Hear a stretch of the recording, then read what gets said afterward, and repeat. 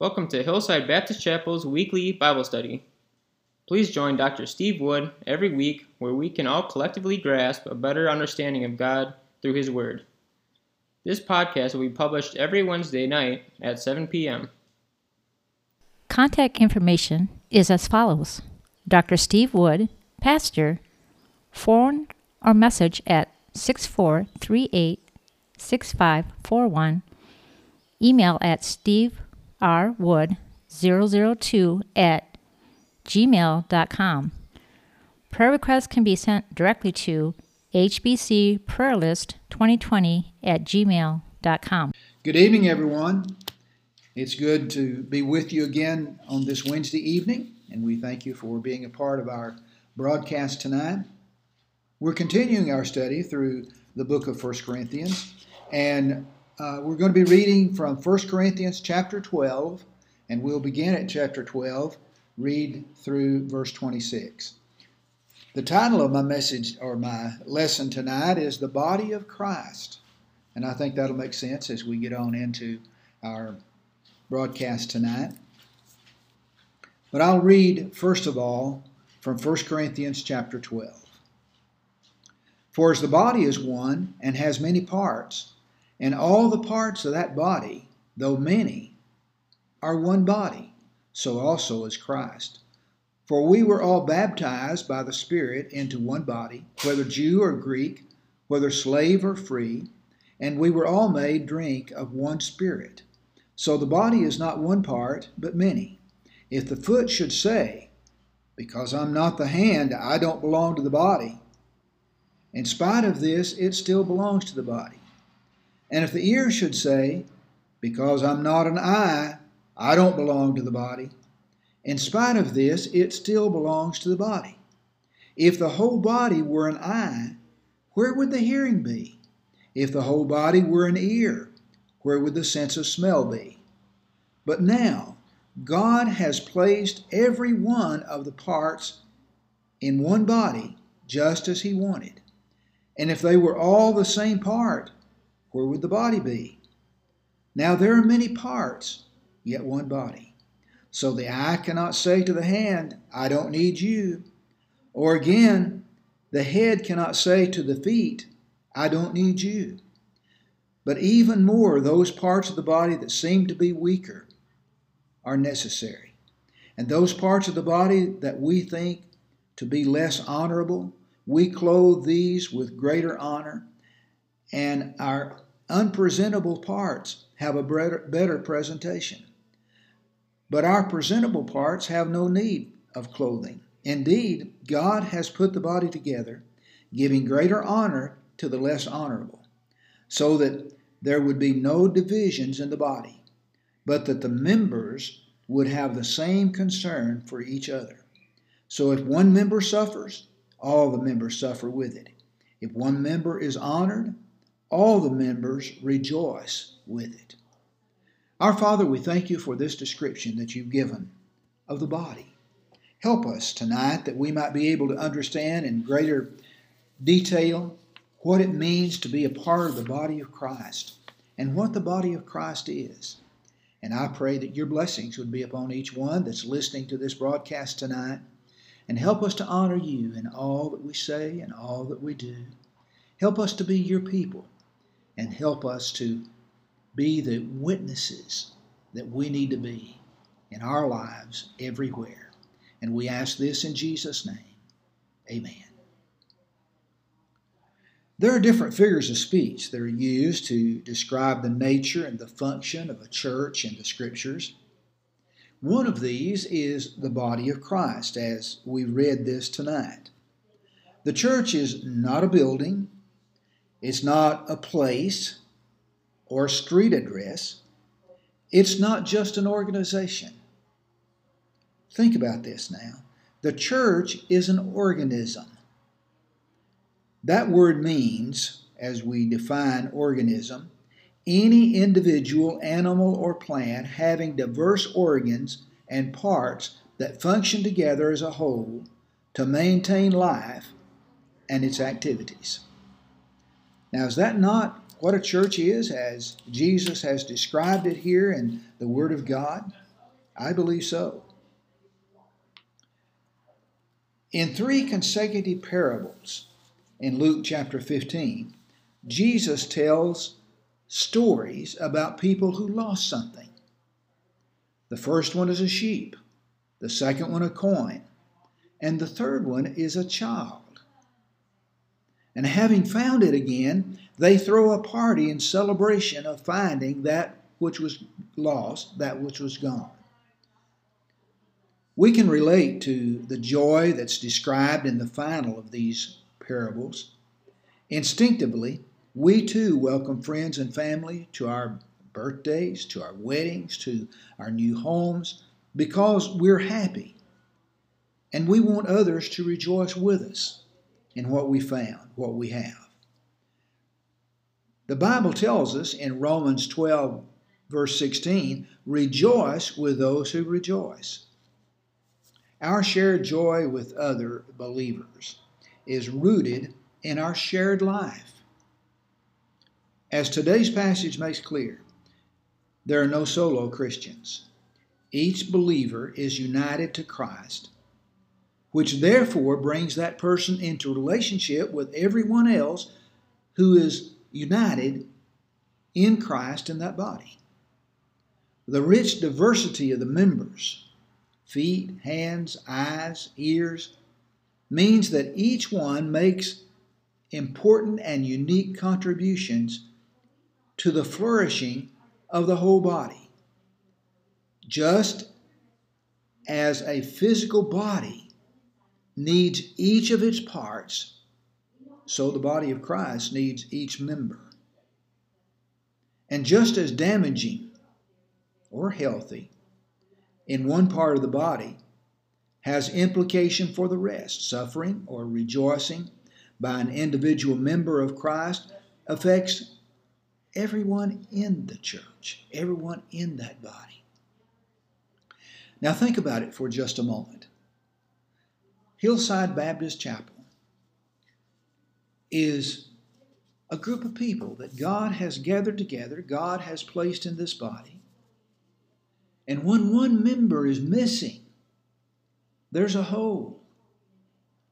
When one member is hurting, there's a hurt for the whole body. When one member is rejoicing, the whole church is able to rejoice together. Here at Hillside, just as God has placed the members here in this body, we need to think about our responsibility, our place, and what God wants from our lives as we do the work that God has called us to do here in Boquete. Now, while unbelievers may greet one another's success with inward envy, believers can give thanks for the blessings that God has granted those around us. Because we know that a blessing given to one individual is also a blessing to the whole body. The Lord places the parts in the body, each one with unique gifts and graces for the good of everyone in our church. And we find that in verses 18 and 19 in particular in our scripture reading. Now please hold your Bibles open to that place, because we're going to go back to it and look at some more of these verses in just a moment. But in prayer, sick members can give thanks for healthy members. Financially needy members can praise the Lord for financially stable members. The lonely can rejoice with those whom God has set in families. And they can't look at these families and fellowship with these families without having that special care and special place in their lives that they're a part of something greater. They're part of something bigger, and they're not as lonely anymore. Such thanksgiving furthers our unity, keeping us from division and expressing our equal concern for each other, as he says in verse 25. The church is not to think of themselves as just individuals. Concern in the church tells us that Jesus is our source. He's our sustainer. He's our sovereign. And we're going to think about these things. We're going to look at these things a little deeper as we look at this particular passage of Scripture. Now, also, I want us to turn to Ephesians chapter 5. I know this is not part of our Scripture reading tonight, but there's some things that the Apostle Paul has said to the Ephesians that relate to this particular thought we've got about the body here in 1 Corinthians 12. Look at his head. Ephesians chapter 5, verse 23 says, "For the husband is head of the wife, as Christ is the head of the church, his body, of which he is the Savior." The head of the body is the brain. The brain thinks. Well, it's supposed to anyway. The body follows the leadership of the head. It doesn't act on its own.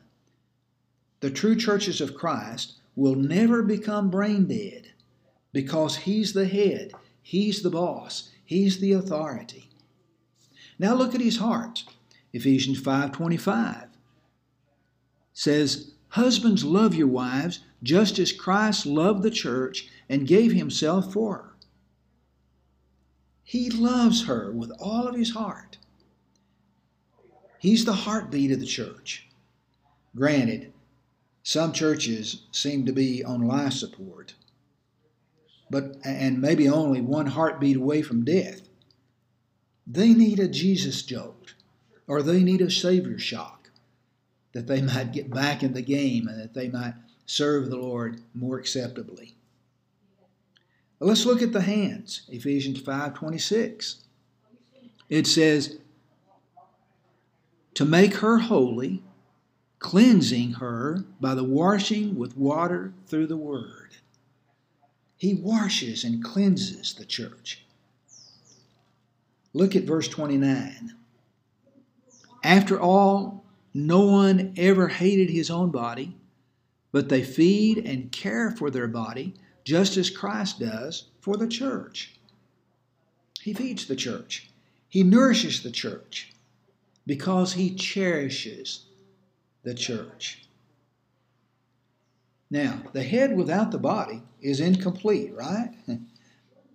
The body must function properly if the head is to proceed according to the divine plan. As her sustainer, look at his requirements. She belongs to him. The church belongs to the Lord. He has every right to request, to order, to demand. What does he require? Well, the first thing we see in our scripture reading is unity.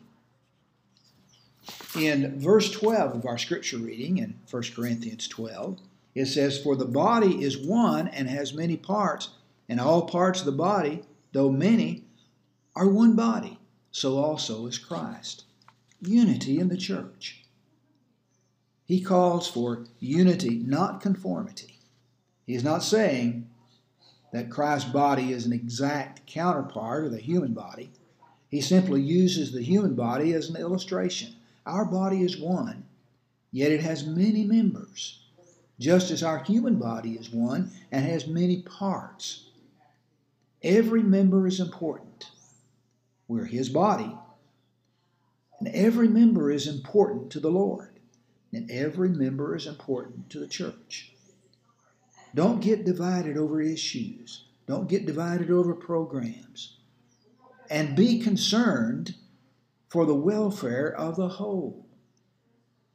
We look out for one another.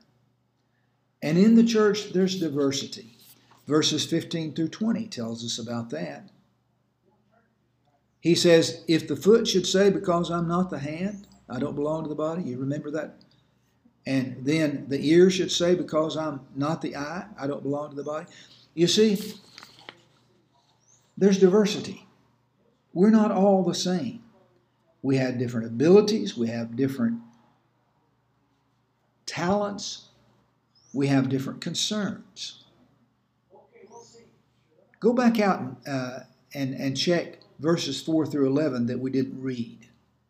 He uses the word different there, meaning varieties, allotments, distributions. We each have differences, don't we, in the church? And then he talks about working. This is energy. For the common good, he says, to glorify God and to profit the church as a whole. And then we're to have harmony. This is one of the things that the Lord wants in his churches. All members complement one another. The eye complements the ear. The ear complements the hand. You know, we could go on and on comparing and thinking about how these things work in our human body. And the words superior or inferior should be cast aside. No member is inferior, and no member is superior.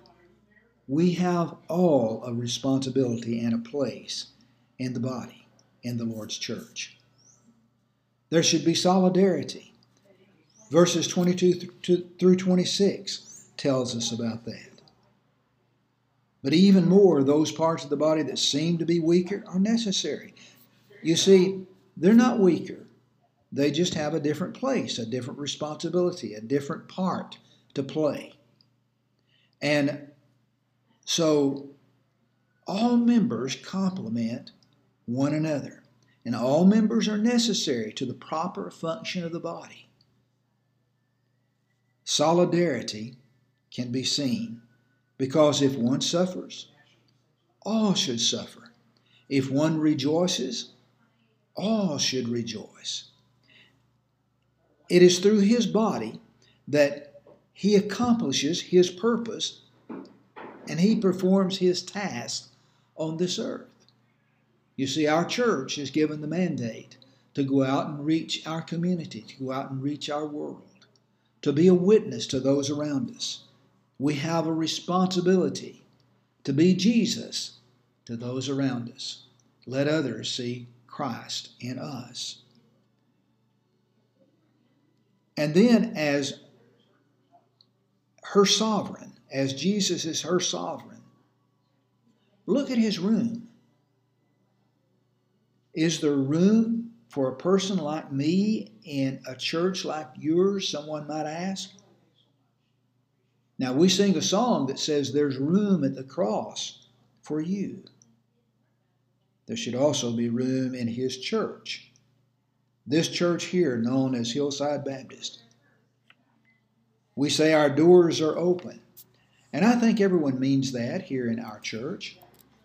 This is a part of who we are. But oftentimes the hearts of the people in some churches are closed. The church should prove there's room by her evangelistic efforts, by her missionary movements, by her discipleship desires. The church should be a place for leadership, discipleship, fellowship, stewardship, worship, and for the Lord to be Lord of all. If not, we need to either shape up or ship out, as we've heard that saying before. God help us to be, to act, and to do as the body of Christ here in Boquete.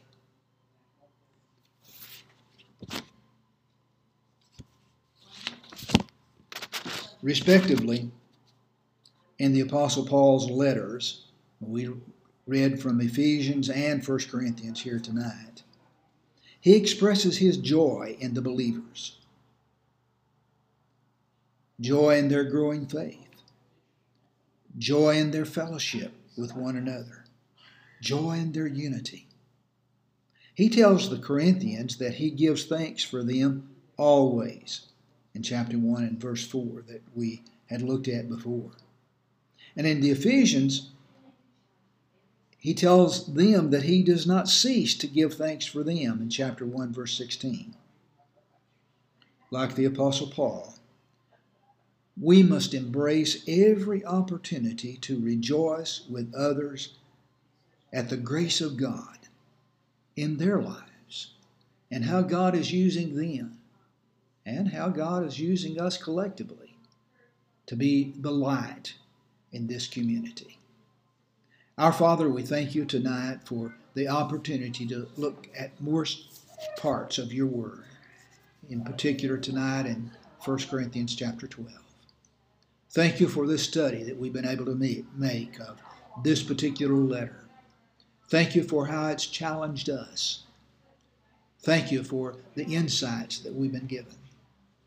And help us tonight as we think about our church, Hillside Baptist, that we will be more active, more involved. We will allow you to use us more effectively in this congregation. And we ask these things in Jesus' name. Amen. Please stay tuned for a short weekly editorial with Face to Face with Dr. Fred. Today I am going back over 30 years ago when Marlene and I were dating. She gave me what I will be reading to you of a wonderful event that Dr. Charles Allen, who was pastor of the First Methodist Church, Houston, Texas, gave his congregation. The event starts this way. A few years ago, a salesman went to a regional sales convention in Chicago. They had assured their wives that they would be home in plenty of time for Friday night's dinner.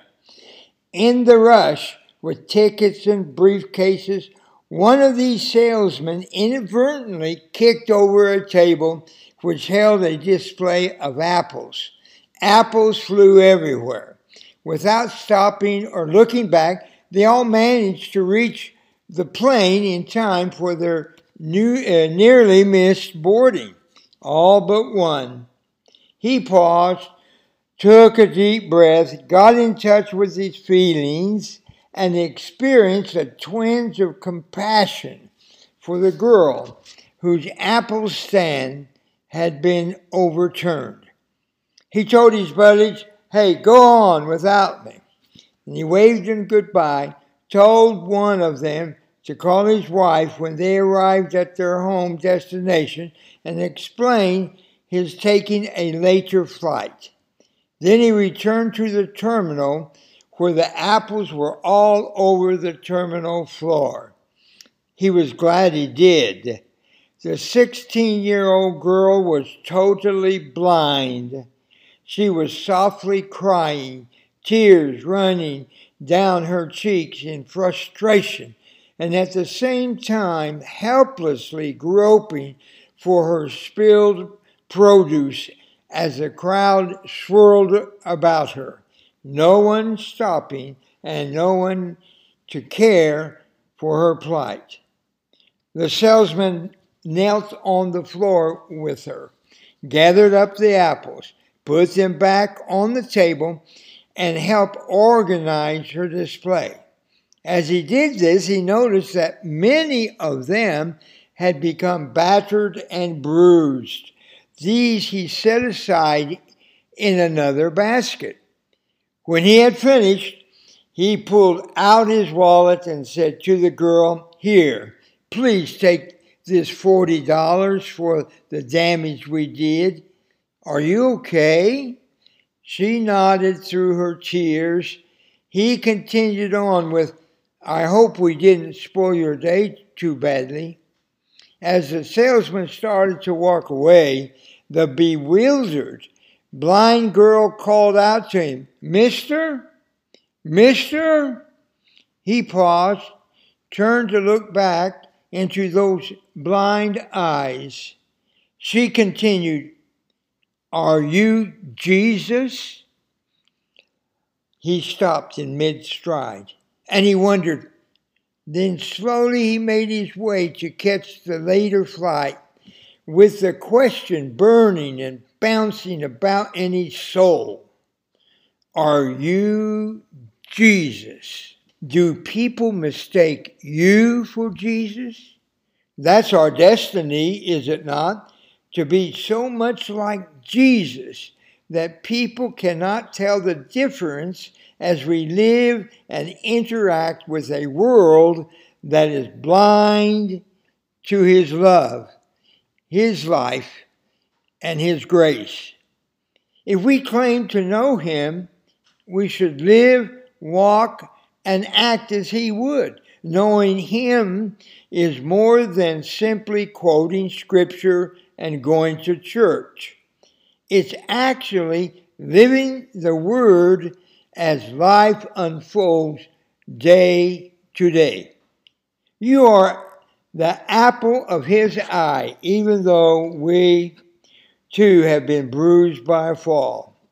He stopped what He was doing and picked you and me up on a hill called Calvary and paid in full for our damaged fruit. Sometimes we just take things for granted, don't we?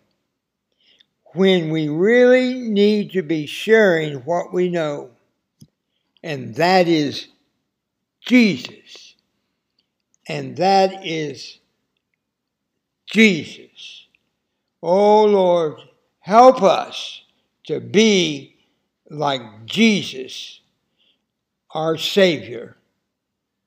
Amen. This concludes HBC's weekly Bible study. Please join us every Wednesday for Bible study at 7 p.m. Thank you, and God bless.